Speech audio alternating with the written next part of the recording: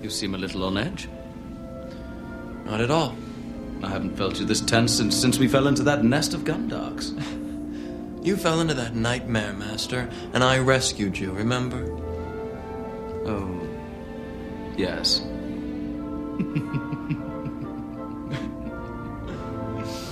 You're sweating. Relax. Take a deep breath. I haven't seen her in 10 years, Master.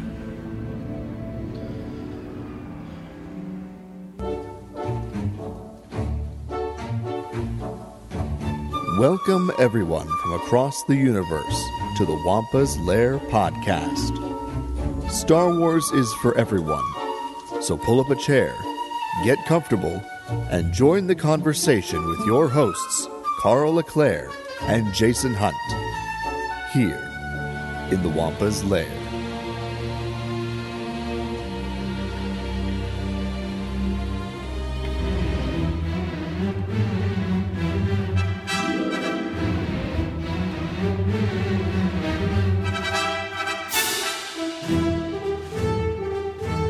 Hello, everyone, and welcome to another exciting episode of the Wampa's Lair podcast. This is episode number 417, Galactic Highlights, Part 2.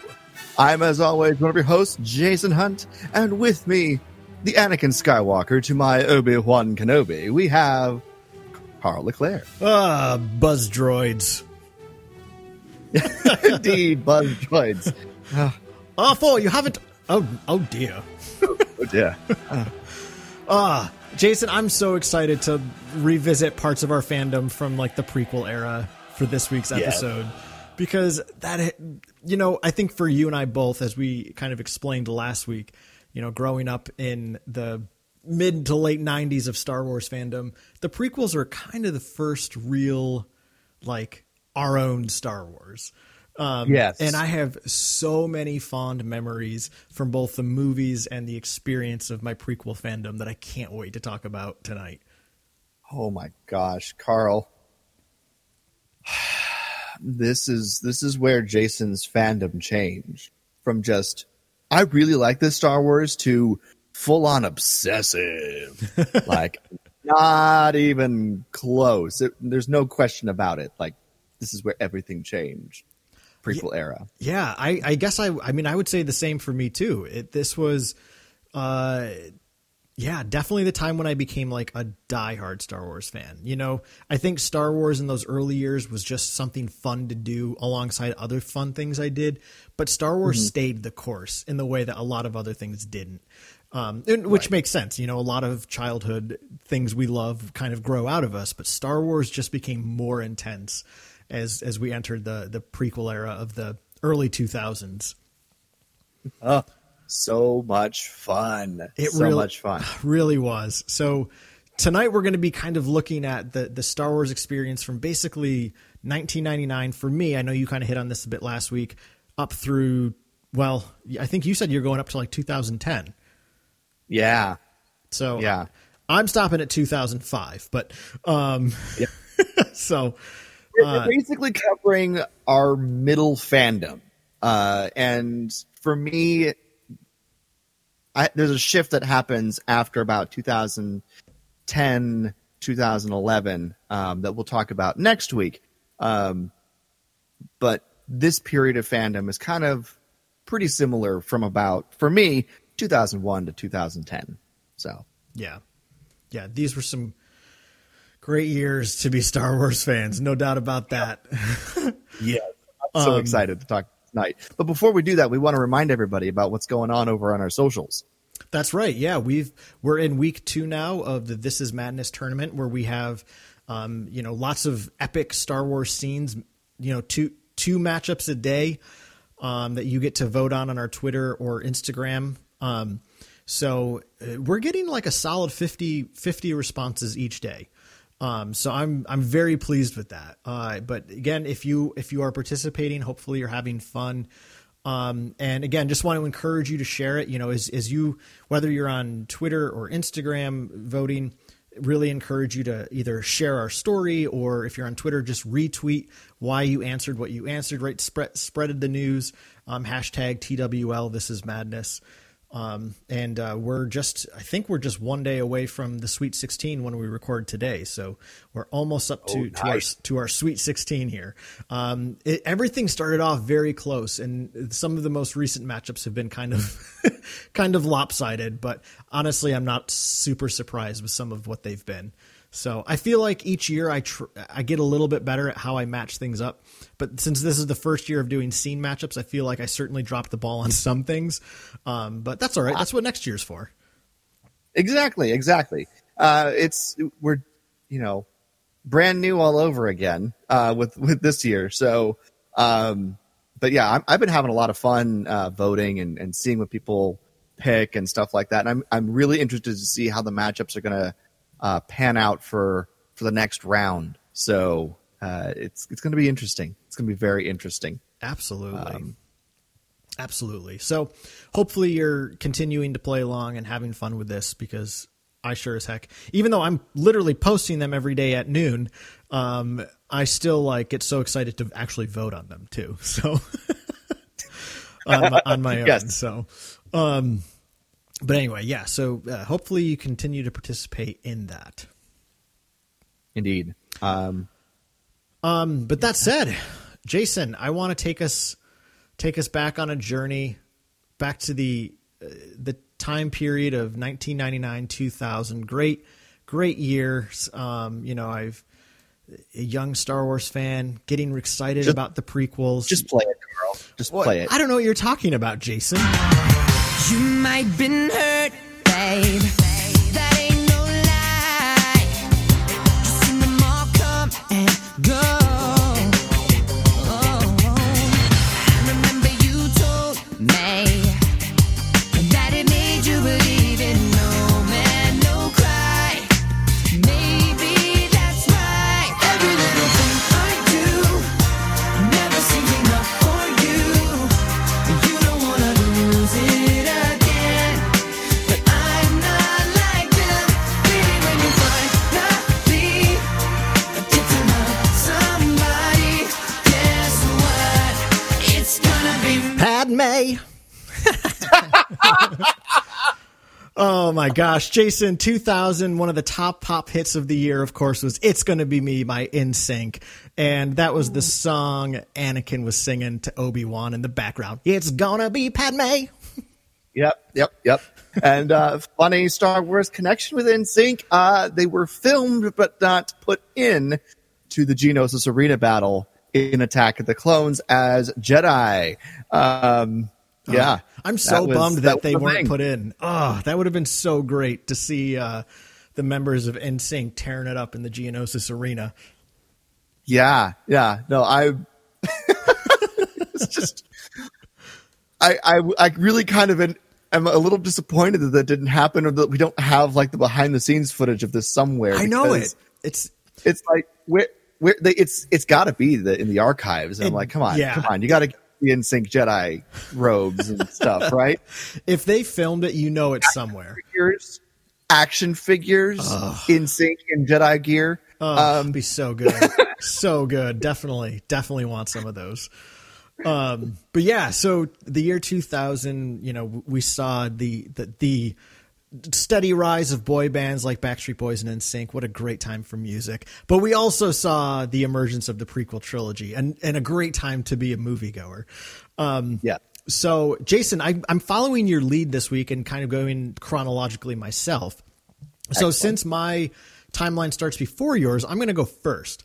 Sounds good to me. The first thing I want to mention is my experience of going to see Phantom Menace the first time. I did not go to an early screening. I didn't even get to go at midnight. My mom wouldn't let me.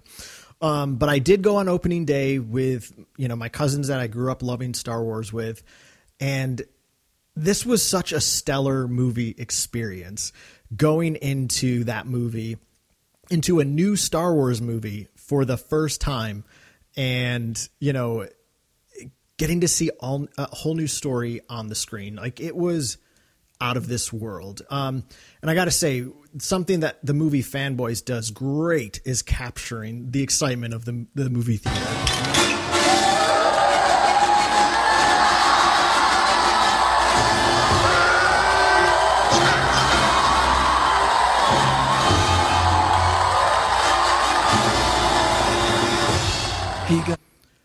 Sorry, I just had to play that quick clip because we needed to hear that crowd. That was exactly what it was like in the movie theater going to see it the first time. And I know I've told this story before, but back before the days of being able to reserve your seats, we stood in line for a while. Even though we had tickets, we still stood in line I was 9 years old, so it felt like, geez, I wasn't 9 years old. I'm really bad at math. I was 13, but it felt like I was in line probably for half a day, but I was maybe in line an hour. But we finally get in, you get in your seats, and the trailers finally start, and somebody yells out, "The first transport is away." And then the crowd just erupted in cheers. I mean, that is one of the fondest memories I will have till the day I die. Just the electricity that was in the room that evening was unmatched in my life experience. It was so exciting to sit down and watch a whole new Star Wars movie. Yeah, no, that's awesome. I didn't have that experience with Phantom Menace. I had a similar one with Attack of the Clones, but I didn't have that with the Phantom Menace. I didn't realize it was such a huge thing that early on in '99. But obviously, I loved it, and as I continued to digest the Phantom Menace, on home video after it was released, I began to realize and really appreciate, Star Wars is actually like super huge and amazing. And it's not just like this thing that's that's mine. So, so I was all sorts of ready for that kind of thing by the time Attack of the Clones came out, but that's awesome, Carl. I envy you that experience. So it was, it was something else. I mean, and I loved going to see all the special editions back in '97, and that was exciting too, but I don't remember anything there the way I remember the Phantom Menace. Nice. So, where are you taking us first in your journey? Well, for me, we're going to start with the 3 3/4 inch action figures, namely the Saga line that came out with Attack of the Clones, because this is where my collecting became huge. Like, this is where everything was like, I need this one, and I need that one, and I want all of them. And it became a big thing. Like, I'd already been a bit of a collector with the Phantom Menace era, and obviously the Power of the Force line and Power of the Jedi line and all that fun stuff. Like, I've been a collector, and I'd gotten, enough figures to be very content as a kid. However, the Saga line came out, and it was, of course, it focused primarily on Attack of the Clones.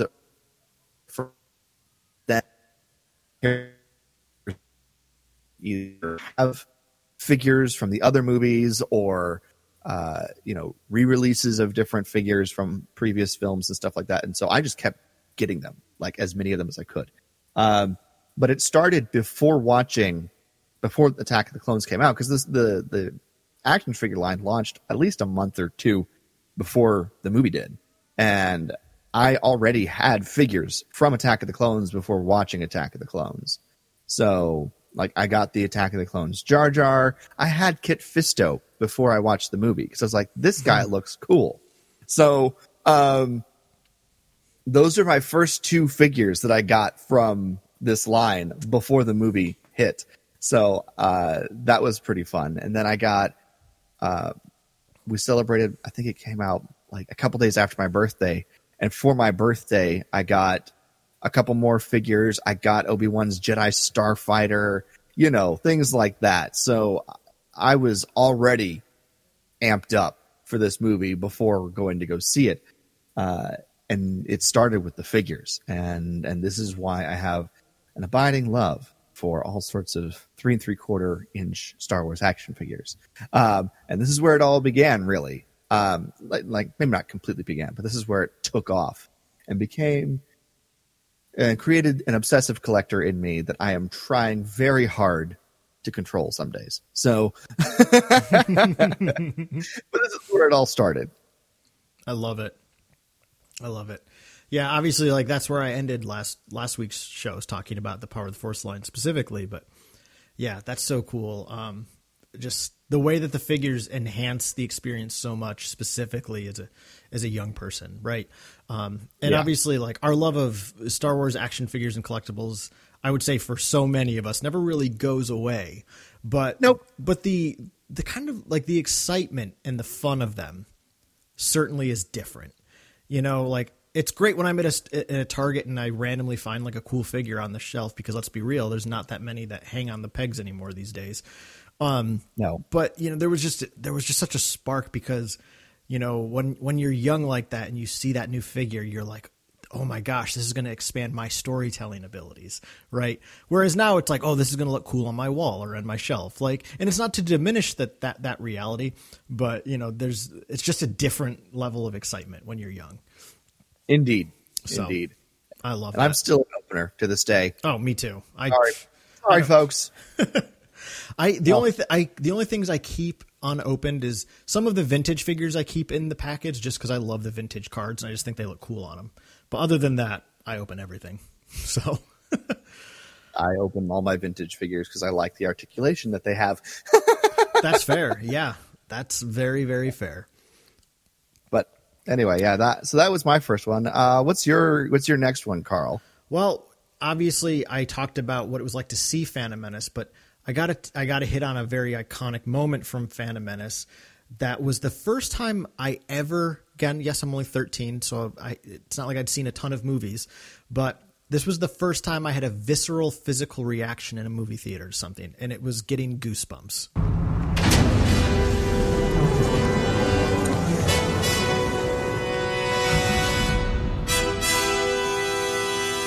We'll handle this. We'll take the long way. Oh, they took the short way to my heart, though. I'll tell you that right now. Oh, man. Duel of the Fates, I mean, to this day, is still my favorite lightsaber fight in all of Star Wars. And it's still no question. Like, there's no contest. I still don't think anything comes close to how cool this fight is. But I remember, you know, young Carl just sitting there in the theater, and like we all knew that this fight was coming, right? Like, we'd seen the trailers, we'd seen the music video. Like, they obviously gave us clips of it in press releases and everything. So I knew this fight was coming, but it was something else to get it in the movie. And I can remember the goosebumps starting on my arms. I could feel the hairs on my arms standing up. Like, that was the first time I ever had a physical reaction to a movie. And it was and it was before they even started fighting. Like, it was just like, oh, here it is. This is when it's going down. And I don't remember how many times I saw the movie in theaters when it first came out. My guess is probably only 3 or 4, because I was 13. I was relying on my parents to take me, and I'm sure they didn't want to go more than a few times. But I do remember every single time I went to the theater in '99 and watched that movie, I had the same reaction to Duel of the Fates. Just the way my skin just reacted to the coolness on the screen. And something you kind of pointed out last week, Jason, was how Phantom Menace was when you really fell in love with Jedi. And that was so true for me as well. You know, up until that movie came out, I was a Han Solo guy. Like, I liked the Rebel blaster fights, but Duel of the Fates made me a true blue Jedi lover. And I wanted nothing more than to have my own lightsaber, to train in the ways of lightsaber combat. And I tried as hard as I could. Again, I know I've told this story in the past, but out on my bridge, we had a covered bridge over a creek in my backyard growing up. And to me, that just, in my imagination, became the shield doors on the way down to the reactor pit where Qui-Gon is killed. And I used to just put my Walkman headphones on, play Duel of the Fates on my Walkman, and just recreate that duel as best I could with my Rite Aid plastic Qui-Gon Jinn lightsaber. Yep. Just absolutely loved that duel. It's so good. It's very, very good. And I love this duel. I love this duel a lot. And it, like I said, this movie just changed the way I viewed Star Wars because of the Jedi. And this was a large part of it. So I'm totally with you there, Carl. However, my next moment, we're going to kind of get a similar experience for me, except with Attack of the Clones. So we're going to jump all the way to 2002. And the experience with seeing it was really fun. The energy and the cheers in the crowd when Yoda ignited his lightsaber for the first time in the duel against Dooku, I will never forget. Not nearly as dramatic as the, how it seems to have gone for you with the Phantom Menace, but it was still really cool. However, the scene, and this should come as no surprise for longtime listeners of the Wampa's Lair podcast, the scene that really captivated my attention and became my obsession for many, many, many years to come is the Geonosis Arena battle. Hands down, without a doubt. Just being able to watch all the Jedi just, go at it against battle droids in just a, I don't know, a milieu, a melee of lightsabers and blaster bolts and, awesome, cool-looking aliens and, Anakin and Obi-Wan and Padme and Mace Windu all, going at it with, the creatures still running around and some of the, the Reek and the Acklay still running around in there, just absolute mayhem. And it was amazing. And I loved it. It has become the sort of the focus of my collection at times. I have probably most, if not all, of the Jedi action figures that they've released over the years from the Geonosis Arena, including just the random ones that have a name because Pablo Hidalgo came up with one for the website or something like that. It became so much that I would reenact it,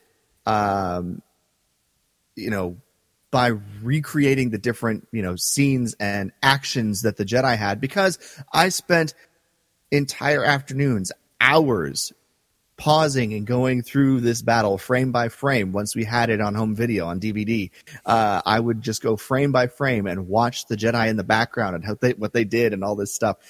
I spent even more hours in the backyard recreating it, in my head and swinging my yellow wiffle bat around like it was my lightsaber, because that was the best thing I owned that had the correct balance for a lightsaber. Before we had, it came out on home video, I had the comic book adaptation of Attack of the Clones, and I'd bring that issue with the Geonosis Arena battle out into the backyard with me, and I'd open it up to the arena images just to help me recreate this, since I didn't have the access to run down to the movie theater and watch it again. So, it was a huge obsession and still is to some degree. But like, I don't even know how to quantify the amount of time that has been devoted to that scene, that sequence, over the years, whether it's been in my collection, whether it's been just playing it, whether it's been watching it on repeat, or imagining stories based off of characters that I created that were there, things like that. I don't know. There is no way to quantify the amount of time that I have spent around that scene in Star Wars. And it's still probably one of the most influential things in my entire fandom at this point. So, yeah. It's so great. That shot of them just running with lightsabers out and then a line of battle droids. I mean, it's literally the things we had been imagining. I mean, even though you and I had only been Star Wars fans for a few years at that point, they were already things we were imagining. And I know it's true for so many of the like OT generation fans, right? Like they wanted to see the Jedi in their prime and in their heyday. And you get hints of that in Phantom Menace, but you get it full on in that Geonosis Arena. Yeah. And I remember years ago, Jason, you sent me some really awesome pictures because you'd created basically these dioramas with all those action figures yourself. And you sent me some of those photos. If you still have them, you should send them to me again so I can put them on our social. Yeah, definitely. I will do that. Yeah. They were so cool. And it was clear the meticulous like details you paid to the movie by the way you set things up. And I think that was just so cool. And it was awesome. And I just Sorry, go ahead. No, go ahead. There have been a few times I've recreated that scene with my action figures, just for photo taking purposes. And I remember the couple of times it was done in a couple of stages, like 3 or 4 stages. Like one is the beginning where, you know, the Jedi are just charging and there's the battle droids. And then there's like mayhem. There's a more advanced mayhem, further on into the battle. And then there's the rescue with the Jedi in the circle at the end. So yeah, I'll get you some of those pictures and we can maybe post them on Instagram and stuff. Share those for a while. Yeah. Because there's a lot of pictures. Yeah. Yes. And they're all so good. But yeah, like that's the thing I love is just that meticulous nature. You know, I think as adult fans, we still kind of do that.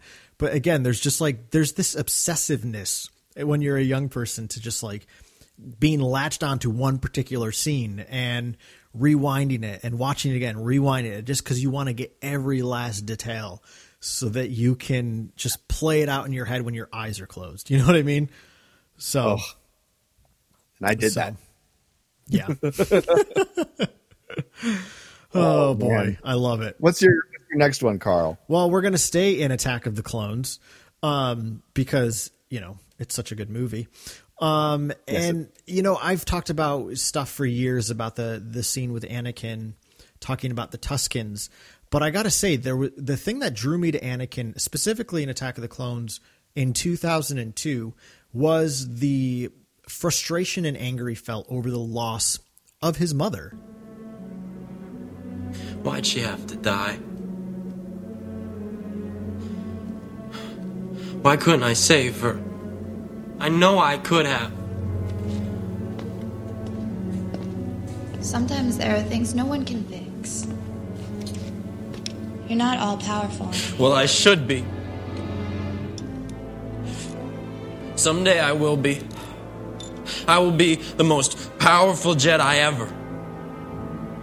I promise you. I love that scene. And I mean, there's obviously a part of me that just wants to let it keep playing. I wouldn't say no. As he admits to his dark deeds. But, you know, I think the reason I was really drawn to this particular part of Anakin's story, and, you know, again, in 2002, I was 16 years old, so not quite a kid anymore, but young enough, I would say that I didn't really pay attention to the things that people, you know, obviously had issues with Hayden Christensen at the time, his acting and all of that. To me, it was all perfect. Like, I thought he was great. I thought he played the character perfectly. But this scene about him not being able to, you know, save his mother is obviously it's kind of the anchor to what turns him to Darth Vader, you know, his inability to control things.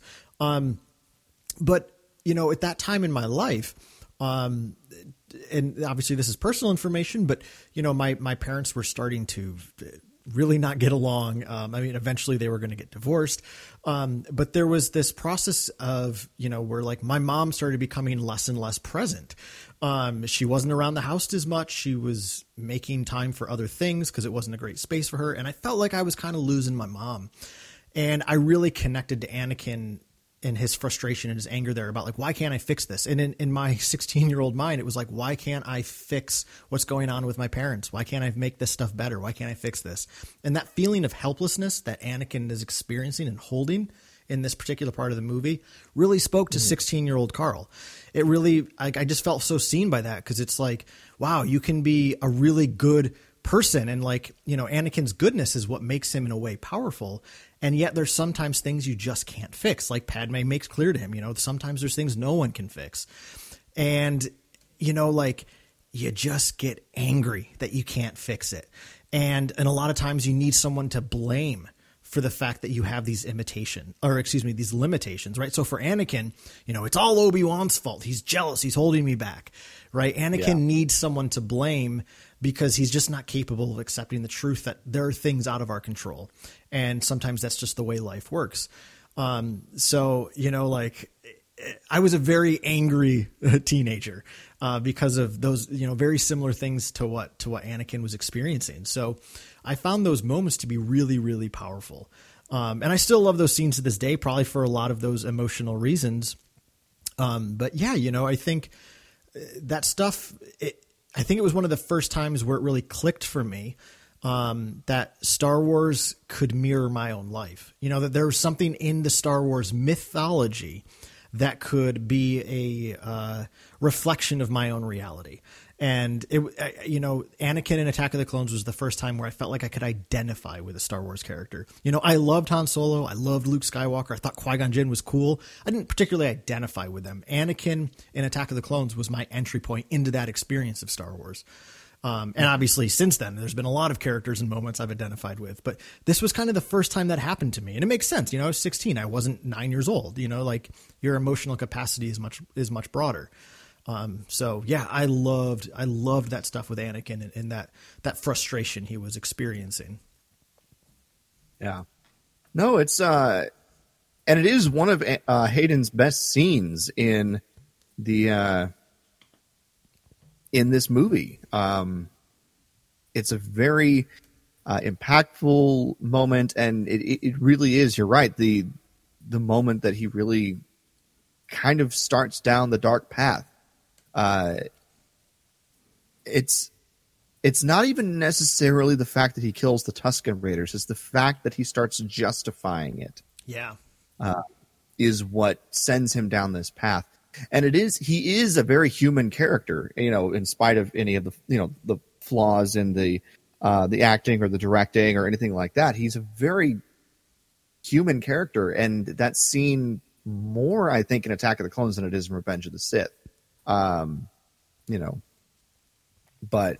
yeah, it's a good scene. It's a very good scene. And we've talked about it numerous times on the podcast because it is such an impactful moment for you. And we talk about it every time we get the chance to. So yeah, a good one. It is. I think, and musically, it's one of my favorite scenes now, just, the way it goes from the Emperor theme as he's justifying his act of slaughter of essentially, in a complete extinction of an entire camp of people.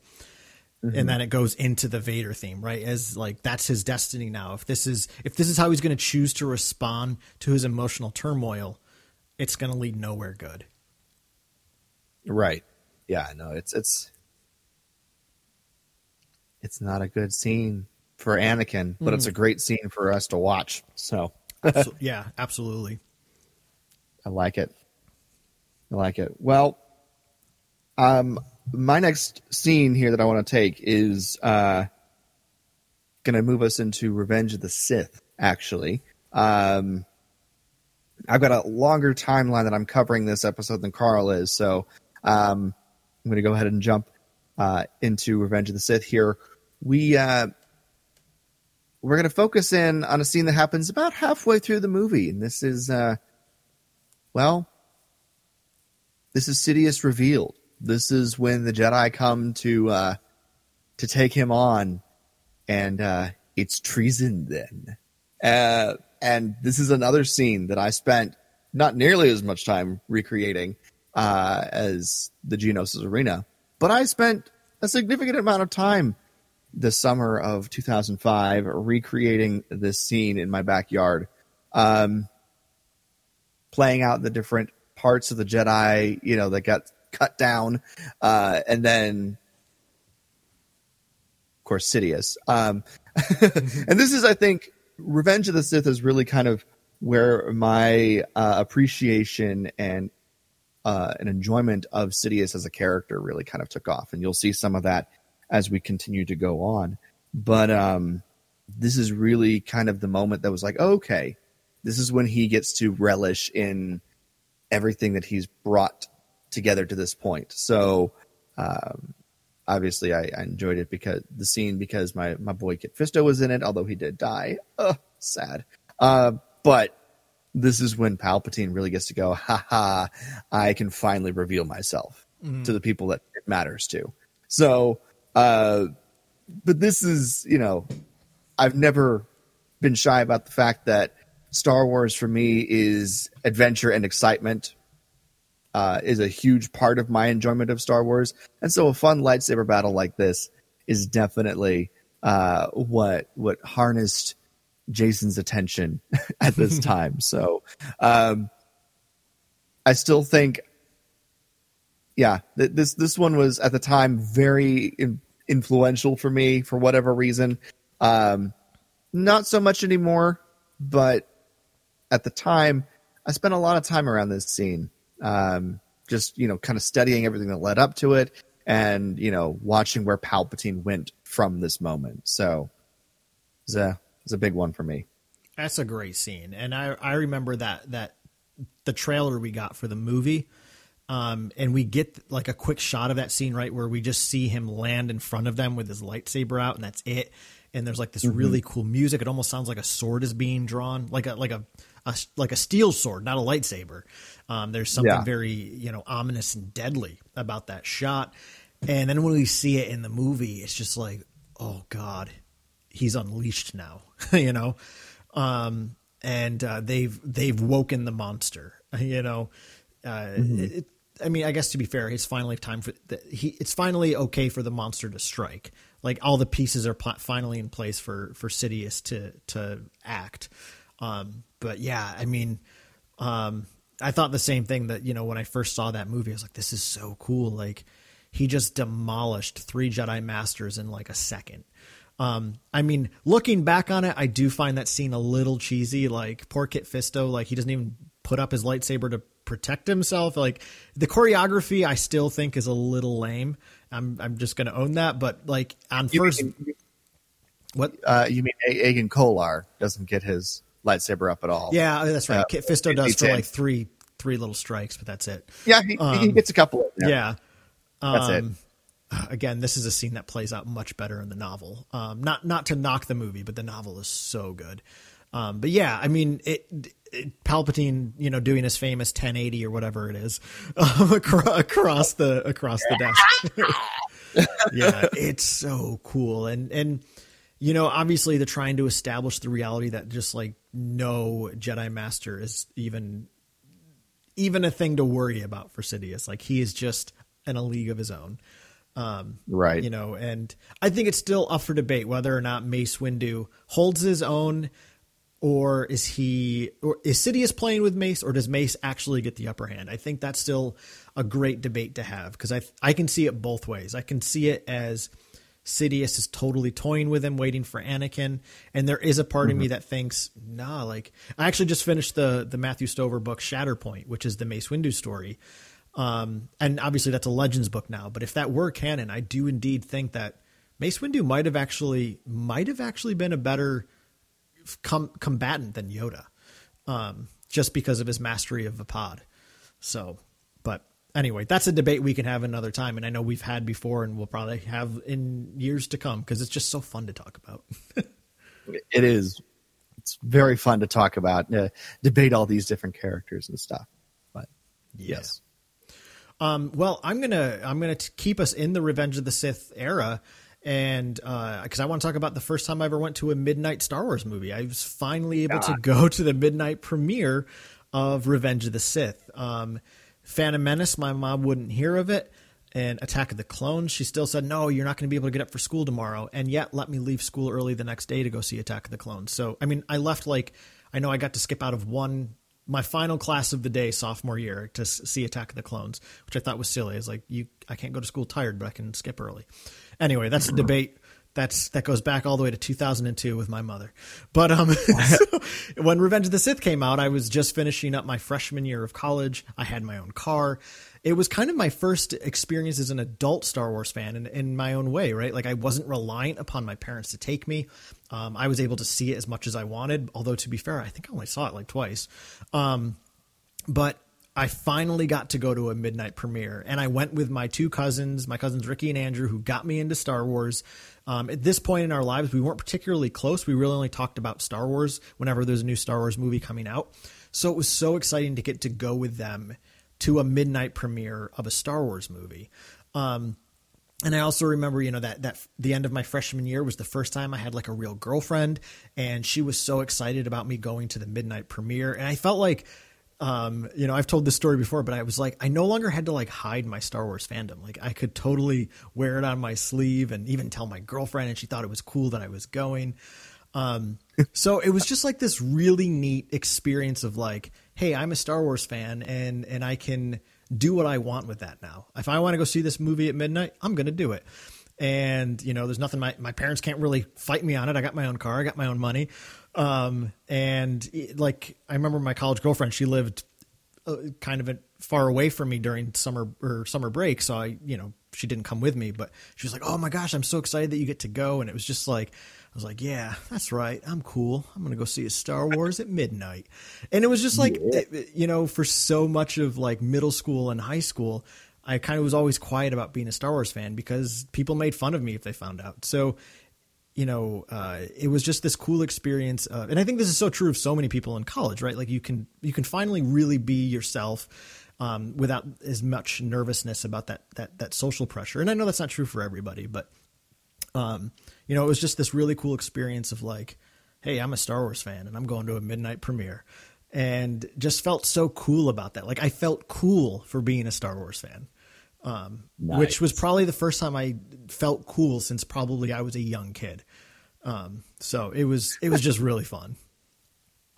Yeah. Well, I've never felt cool in my life, so you got that on me. No, just kidding. Shut your mouth. You're awesome. Oh, well, sometimes. No, that's awesome. I didn't get to a Star Wars midnight showing until Force Awakens. I did not see any of the prequels at midnight. And I honestly don't think it was opening day. I think we always waited until that Saturday, like the first Saturday of opening weekend, to go see it. Just because it was when my dad was, it was easier for my dad to get off and go see it. So I was always just like, felt like I was just a little bit behind everybody during the prequels. So, and I wanted to go to the midnight showing, but I don't remember what it was, but I think I had something scheduled or whatever, but I didn't get to go see it at midnight. I was very, very disappointed about that. It was shortly before I was started to go to various midnight showings of different things, but the midnight showings. Sorry, go ahead. Can we just talk about how it's great nowadays, though? Like, you don't actually have to go at midnight. Like, you can go at 7:00 the night before. Like, yes, midnight showings kind of sucks. You don't get out of the movie till like 3 a.m. So right. Although for me, that's not a big deal. I'm a late night owl. I stay up late. Yeah, I didn't care when I was 18, but in my 30s, no, thank you. So, yeah. Well, but yeah, nowadays it's midnight showing means early release on Thursday night. Where you can go at 7:00 or 10:00 or whatever, and you leave by midnight. Yep. But yeah, that wasn't something I had the ability to do at the time. So I'm a little bit envious of you. I do remember the last time I saw Revenge of the Sith in the theater, though. I went with one of my big Star Wars buddies at the time, just the two of us, and we thought we were going to have the entire theater to ourselves. This was like late in the run, and it was like the last time we were going to be able to go see it in the theater, kind of a deal. And so we're like, well, let's go see it one more time.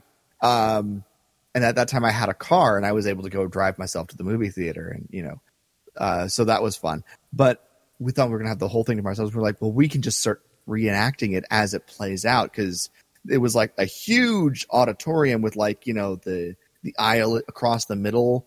And we were like, well, we were sitting right in front of that. We're like, well, we could just kind of play it out and, duel while the movie's going, things like that. We were like, that would be awesome. And then like during the previews, like two families showed up. We're like, no. So we were very disappointed about that, but we almost had the entire theater to ourselves.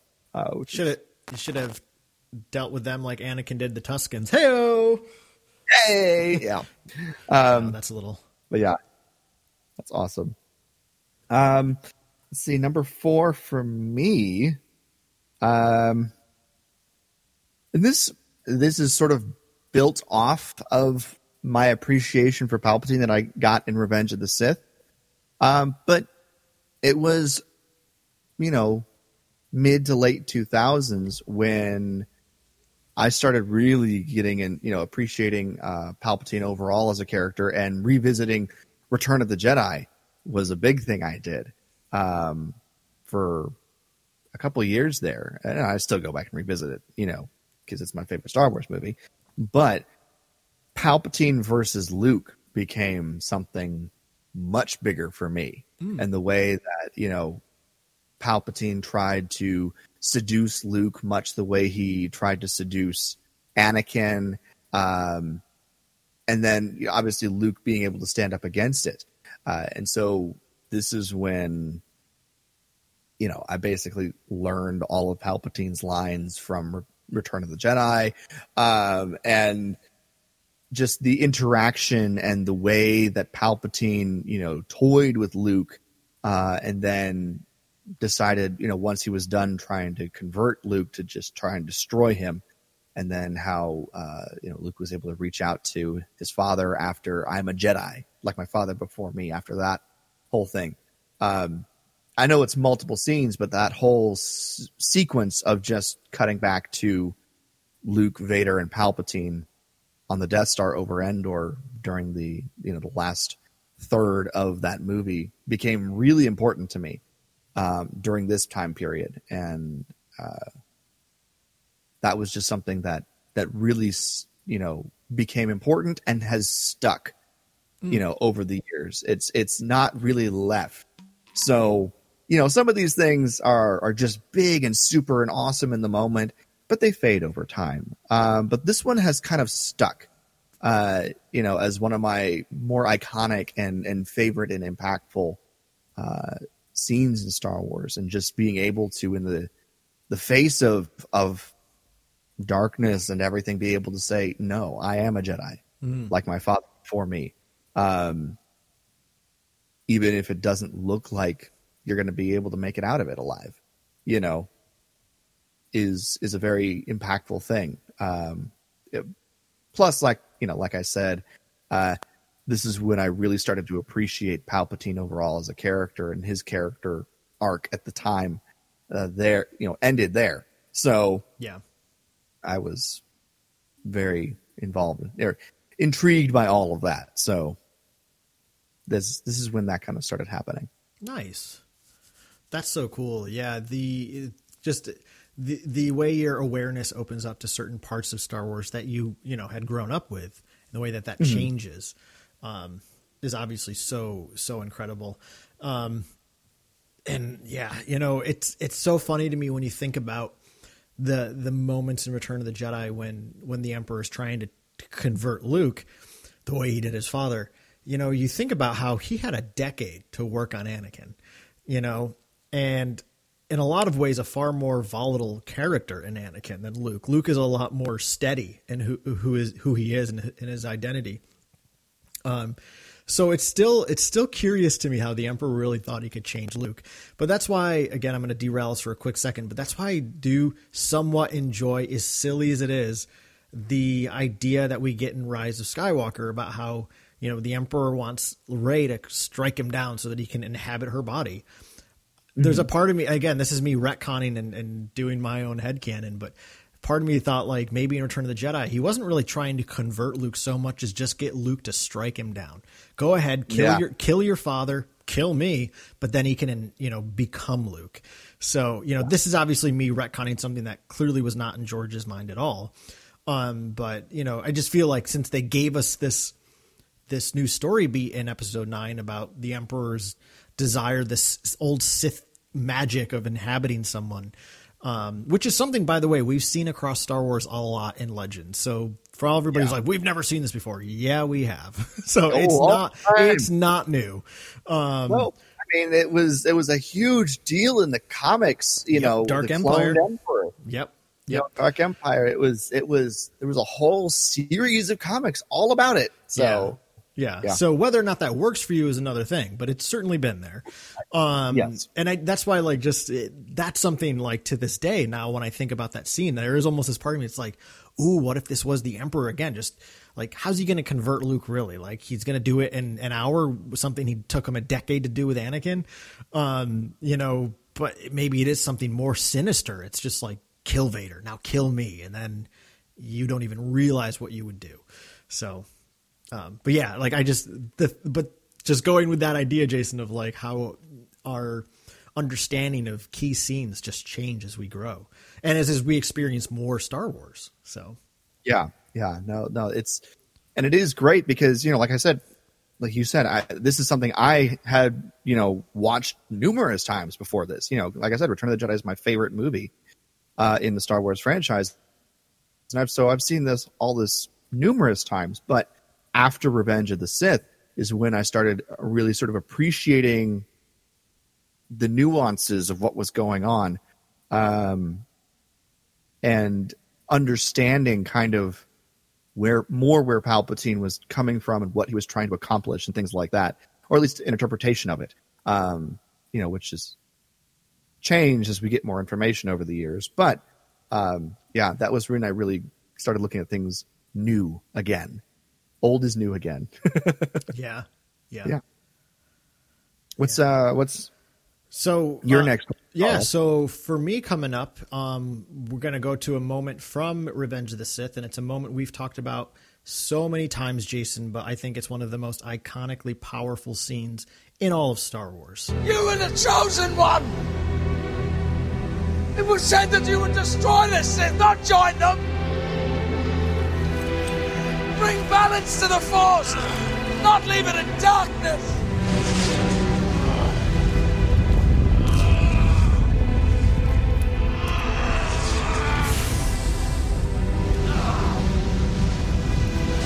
I hate you!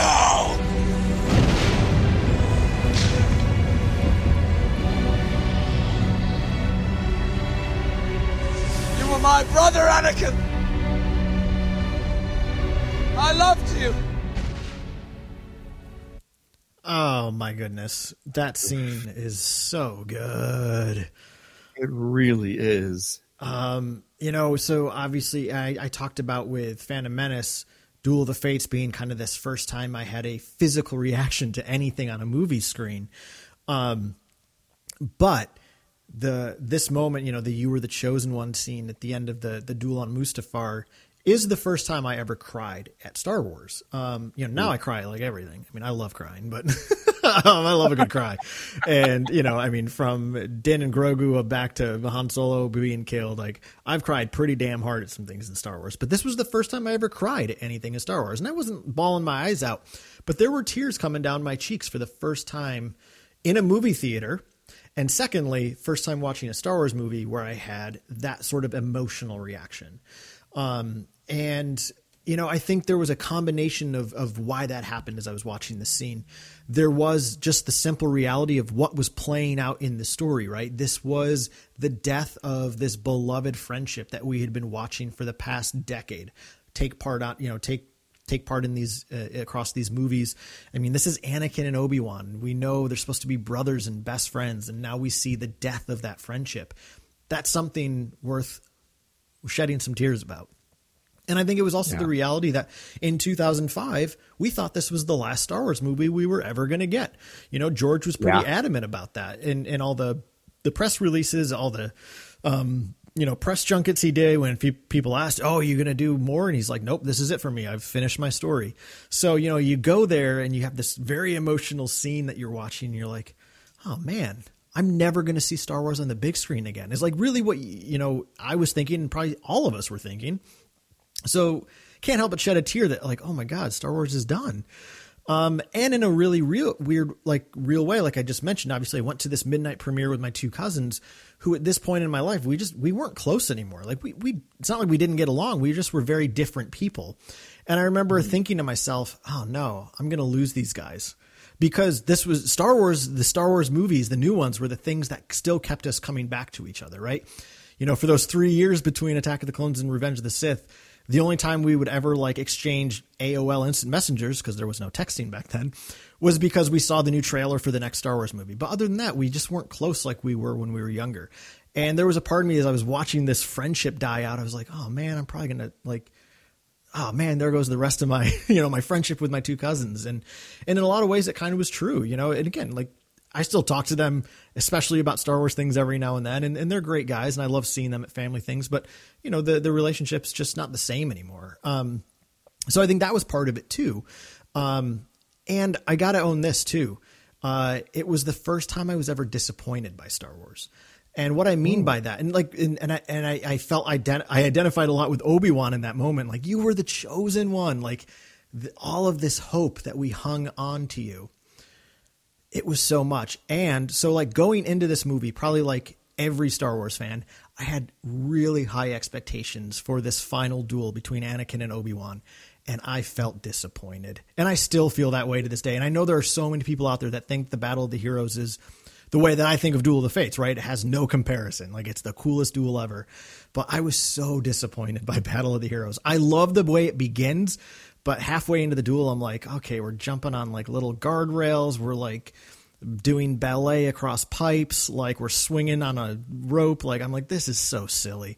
And in a weird way, it was also this weird experience of like, oh man, Star Wars let me down a little bit. And I think, you know, obviously, sadly today we live in a world where when people get a little let down, they have to immediately act with this visceral hatred. I certainly didn't act that way. I still loved the movie and I still loved Star Wars. But there was like this weird feeling of like, oh man, something I love this much can actually let me down a little bit. And I think that, you know, as diehard Star Wars fans, we have to learn to accept that reality of Star Wars too, that sometimes we're going to experience a part of Star Wars that kind of lets us down, and being able to respond appropriately, which is being like, I didn't really like that, and not having to fly off the handles like folks do today. But I shouldn't say today. I mean, I was too young to know how people were such jerks about Phantom Menace, but you know, but you know, I like to say that this is a part of my Star Wars journey too. You know, like the first time I was kind of disappointed by it. And to this day, like, I still wish Battle of the Heroes was better. So, you know, so no shame to anybody, and no shade thrown at anyone who thinks this is the best duel. Awesome. I'm glad you do. It was just, it was kind of my biggest letdown of the prequels. But I think it was an important experience to have too. It wasn't what Carl wanted. Yeah. And that's, you know, that's fine, but it just, you know, but a lot of people did. And I'm glad that they got what they wanted. So, yeah, I mean, the end of it bookends great. I love the opening parts where they first are fighting, and I love obviously that very end, like emotional confrontation. But a lot of the middle part, I was just like, what is this? So, I mean, to be honest, I was more in, you know, for that part of the movie, I was more into it for the Palpatine Yoda confrontation. That was that was where my focus was going. There you go. Oh man. All right. This is the next one. We're going to skip ahead a couple of years. Because the next really kind of big thing that hits for me is the Clone Wars.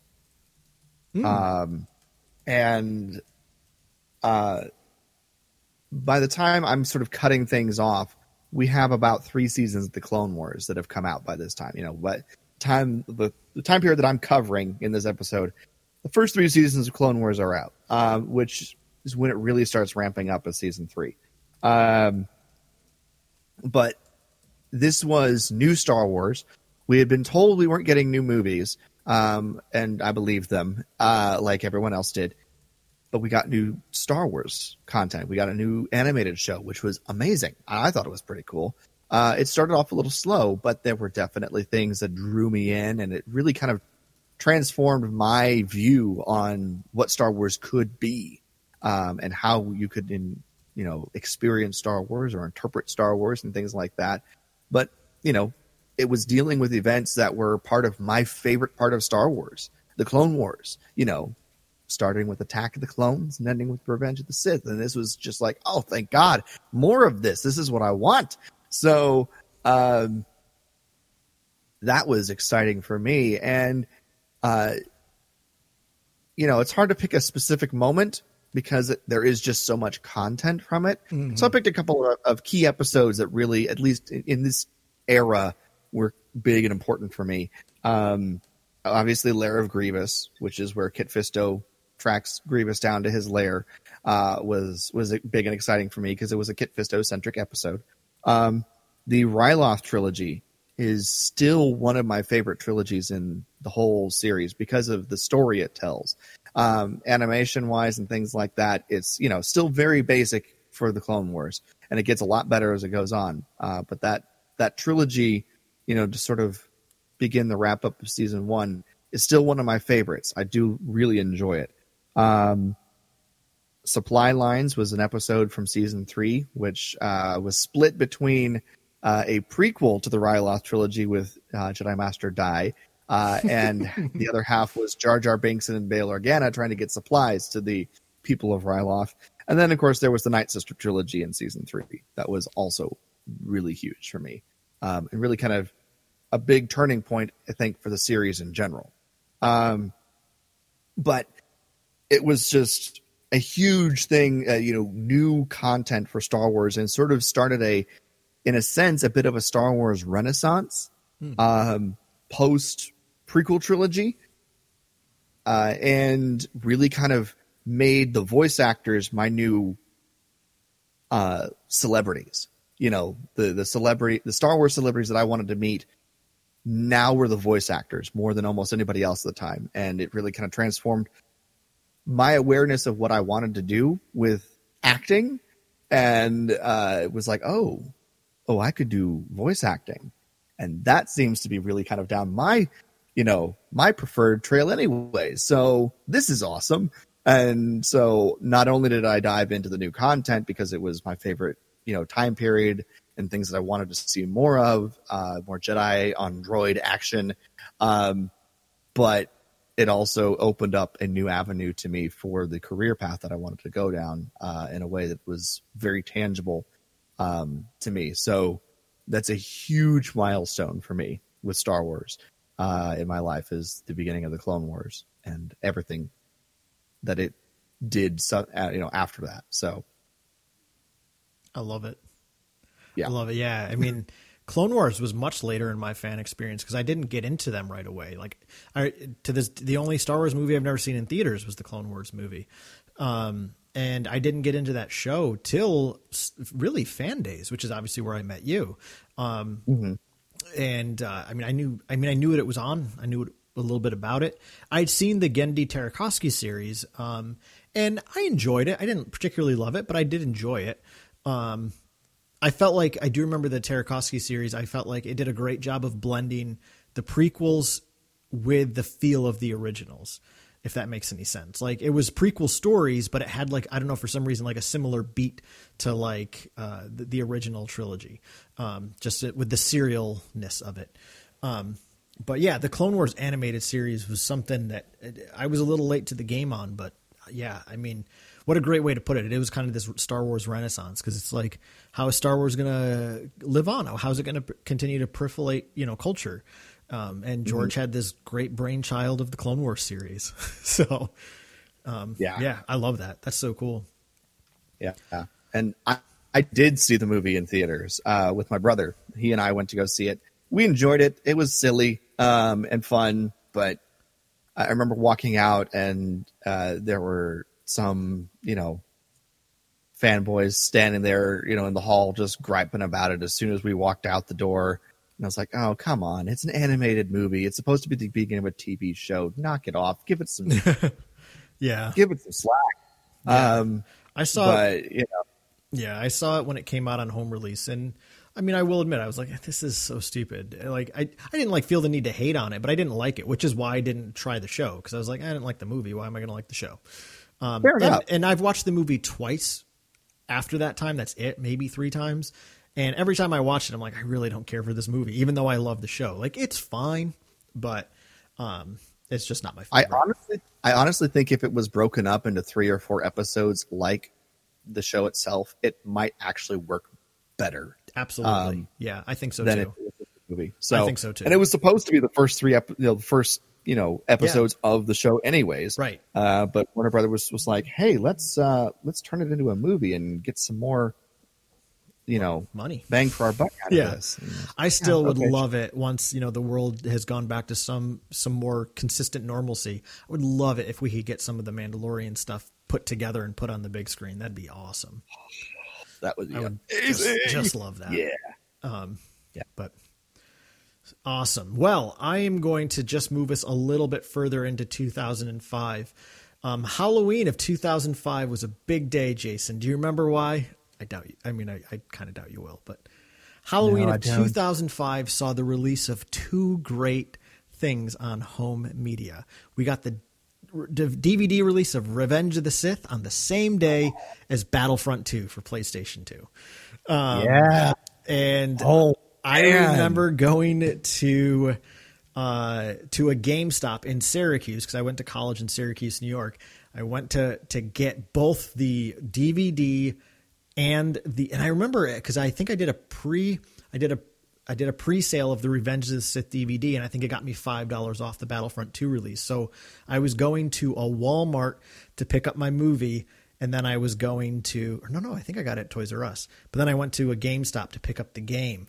And I was excited. At last, bring home the year's biggest movie on DVD. Star Wars Episode 3, Revenge of the Sith. Critics rave. It's riveting, breathtaking, and emotionally powerful. You were the chosen one! Buy Star Wars Episode 3 on DVD today. I did. And prepare for the sequel to the best-selling Star Wars game of all time. Fight as a Jedi. Fight in space. Fight the battles any way you want. Star Wars Battlefront 2 on Tuesday. You fight again. Rated teen. Oh yeah. On Tuesday, you fight again. So apparently October 31st was a Tuesday in 2005. But I was so thrilled for the release of both of these. And Revenge of the Sith, like I don't think it was my favorite prequel even then. I think Attack of the Clones was my favorite prequel for the longest time.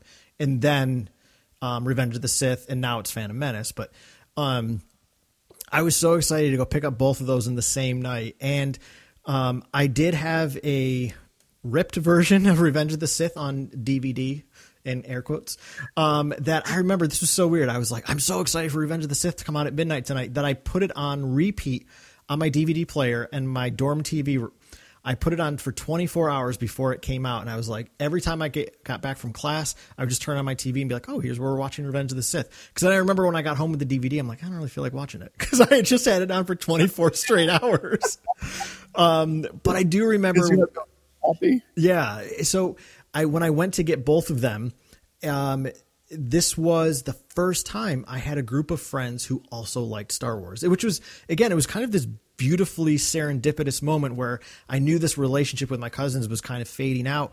But finally in college, I owned that Star Wars fandom, and I had some friends who also really liked Star Wars. So I went with like 3 or 4 of my close buddies in college to GameStop at midnight. We got back, to campus probably at 12:31 in the morning. I think we played till like 5 a.m.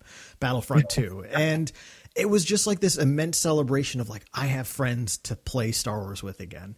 And it was just so much fun. And like I'll never forget that experience, because I think to this day, there is nothing quite like celebrating Star Wars in a community with a group of people you really care about.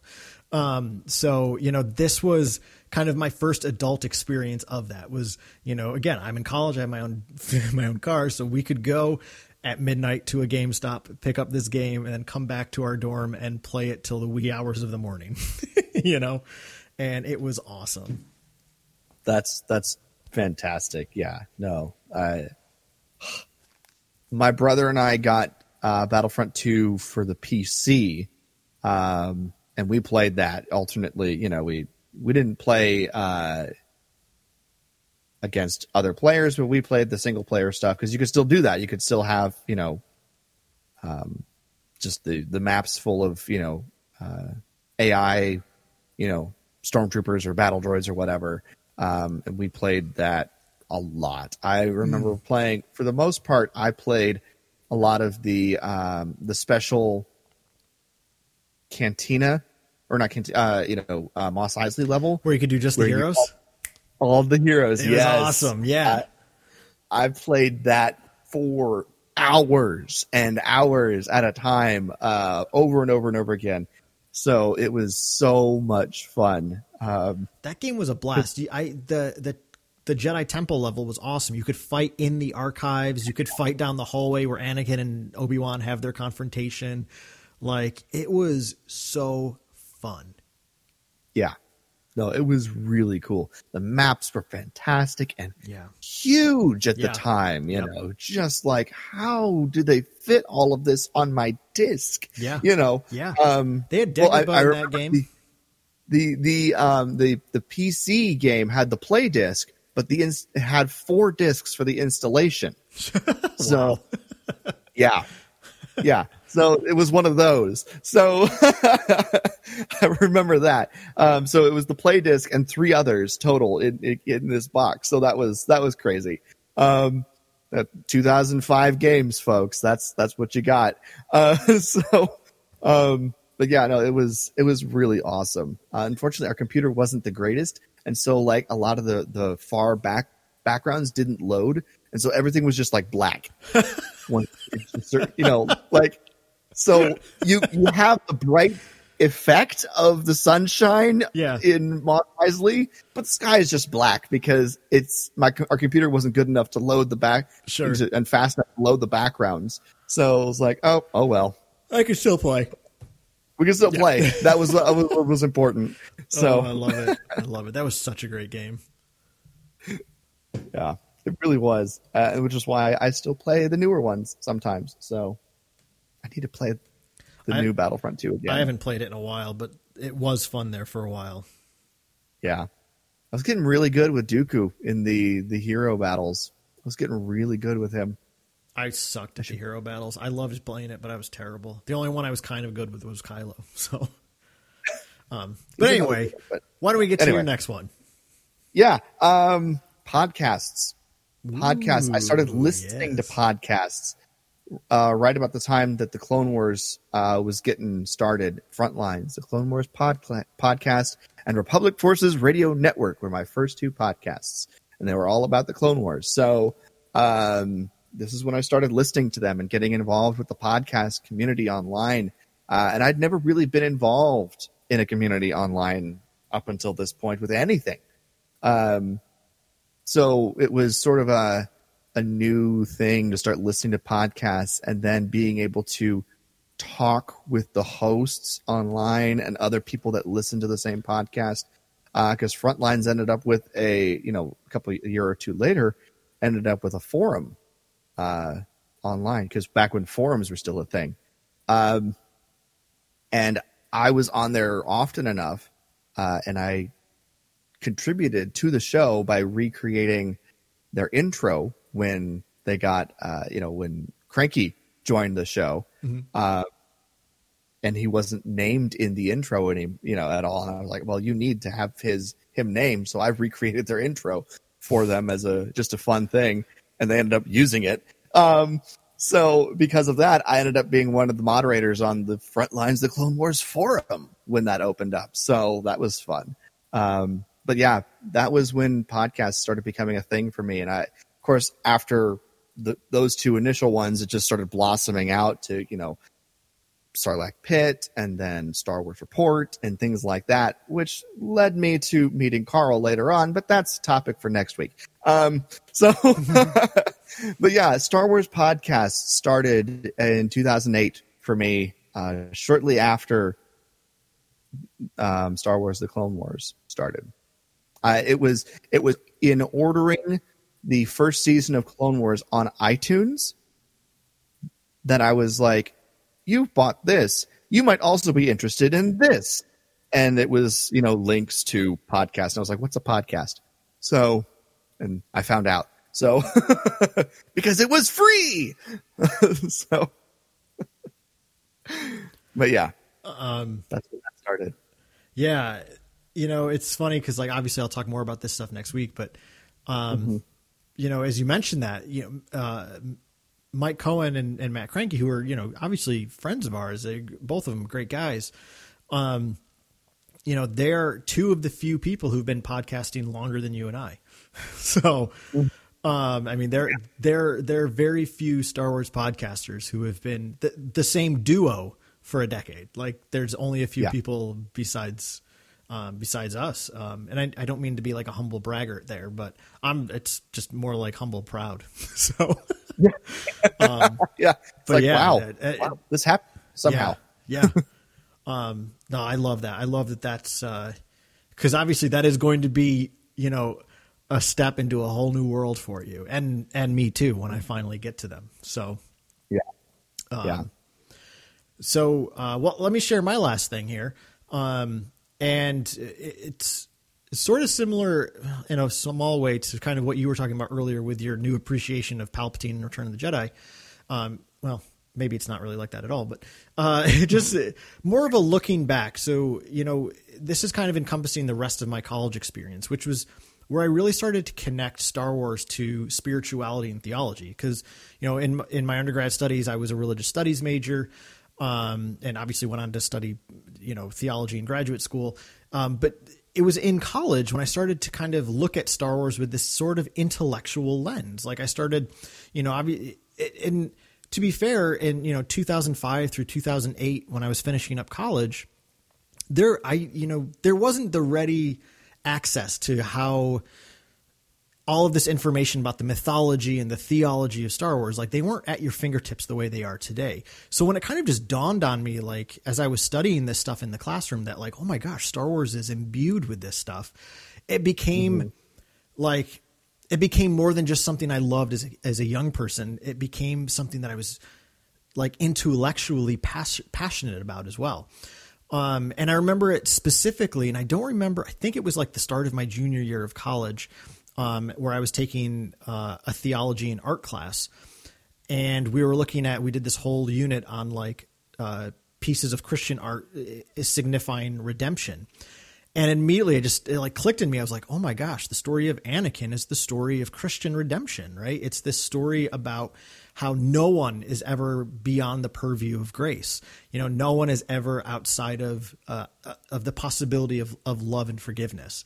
And I was just like, oh my gosh, Star Wars is so full of this. And when I was an undergrad, most of my studies were focused on Eastern religion. So I was mostly studying Buddhism and Hinduism, which really the original trilogy is far more Taoist than anything else, with a little bit of Zen Buddhism thrown in there. It's really not the only real Christian part of the original trilogy is the redemption of Vader. Everything else is very Buddhist. And I it was just like this intellectual stimulation of like, I can actually start having conversations about Star Wars with my like academic buddies, like my friends that I was studying religion with. I actually practiced Zen Buddhism in junior and senior year of college. I went to a Zen center twice a week to meditate. And like, I just started talking with some of my friends that were doing this with me about how like, hey, this is like Star Wars. And it was just so cool to me. And the start of senior year was the first time I ever bought what I call like an adult collectible for myself. Cause I didn't really buy action figures during Revenge of the Sith at all. I didn't buy any of them because I was just in that stage where it's like, I don't know where to put them. I don't have a lot of money. But there was a local comic store not far from my campus, and it was called Cloud City Comics. And I bought a Kotobukai Yoda. He's sitting on a stump on Dagobah, like pointing at you. And I bought that because I was like, this is the Buddha. Like Yoda is the Buddha. He is the enlightened one, passing out enlightenment to those who come to him. And like, I put that at the center of my dorm, the rest of senior year. It became the centerpiece of my apartment when I first moved to Boston. Buddha was just this beautiful religious person who was really enriching my own religious life. And then I saw that in the character of Yoda. I was like, Yoda is the Buddha. It was just so cool to me. And then when I graduated from college, my best friend from college, Nate, bought me the Qui-Gon Jinn Gentle Giant bust, which we like to call the blessing hands of Liam Neeson, because he looks like a priest holding up his hand in blessing. Yep. But that gift always stands out to me because like Nate was my closest friend, and he recognized in a way how sacred Star Wars was to me. So it was kind of cool having someone outside of my life that looked at me and said, hey, Star Wars is really special to you. It's really holy to you. So here's this gift for you. And it was just like, it was this really cool way of, the rest of my life now was going to be enmeshing my love and passion for spirituality and religion with my love and passion of Star Wars. And it just kind of came to this beautiful head by the time I graduated from college. Nice. Yeah, no, I came I kind of knew that stuff was there, during this time period, in my, my middle fandom. And I started putting some of those dots together, but I didn't fully really explore it until, we started podcasting. I knew stuff was there. I had kind of, made literary connections and religious connections and things like that, here and there, sort of piecemeal throughout, the period that we're talking about now. But it really was later before I really started to grapple with those connections in any meaningful way. And I've had the great opportunity to do that with you, for the past 10 years now, almost. And so, that's not really part of my middle fandom journey per se, but definitely something that I was becoming aware of at the time, but not so much grappling with until a little later. So if that makes sense. Yeah, for sure. Yeah, for sure. The last thing I want to, to bring up for this middle part of my fandom is in 2010, and this is kind of a nice little button on where things were at the time. I got to go see Star Wars in concert. Summer of 2010, I got to go see Star Wars in concert. And it is still one of the most amazing and beautiful and moving concerts I've ever been to. I cried during the playing of Princess Leia's theme. The atmosphere of it was incredible. Beforehand, as they had all the sound effects playing throughout the arena, it was just amazing to watch this all be put on display for me with a full orchestra and, storytelling through music and, the commentary by Anthony Daniels. He's, Anthony's a consummate performer, but just everything going on with all of it was just amazing and astounding to me. And I loved it. And I knew how important the music was in telling the Star Wars story.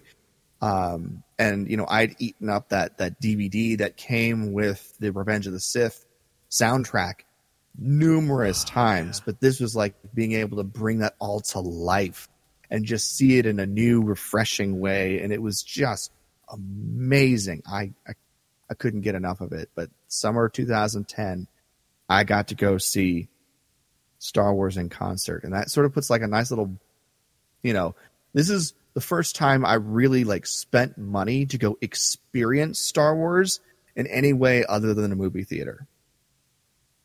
Or buying toys. So it's kind of like a nice little, bow on the end of my middle fandom here before things really started changing. And we'll get into the modern fandom side of things next episode. But yeah. It's I'll be honest, because I don't think I will mention Star Wars in concert next week, just because there's so many other things I feel like I need to tackle, because I've limited myself to a huge window for the last look of what we're doing. But yeah, Star Wars in concert was certainly a standout experience for me as well. That was just so cool, and I really hope that they do that again, and do the whole 9-part saga.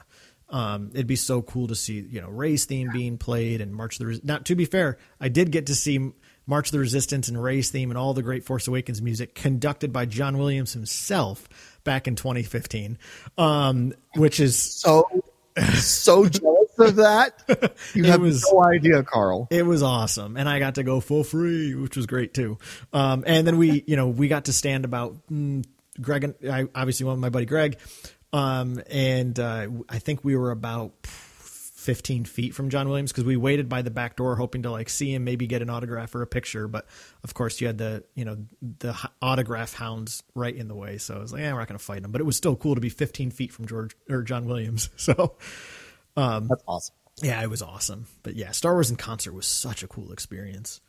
It really was. It really was. So,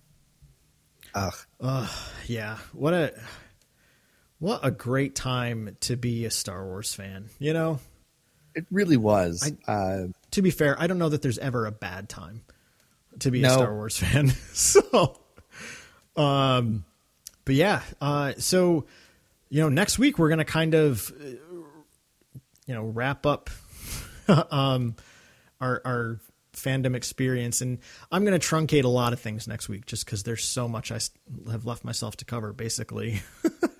A decade's worth of Star Wars fandom, but you know, this has been really fun. I've really been enjoying kind of this look back on the ways in which Star Wars has captured us throughout our lives, because I'm fairly certain if you are listening right now, I'm sure it's very true for you too, that Star Wars throughout much of your life has captured you for different reasons and in different ways.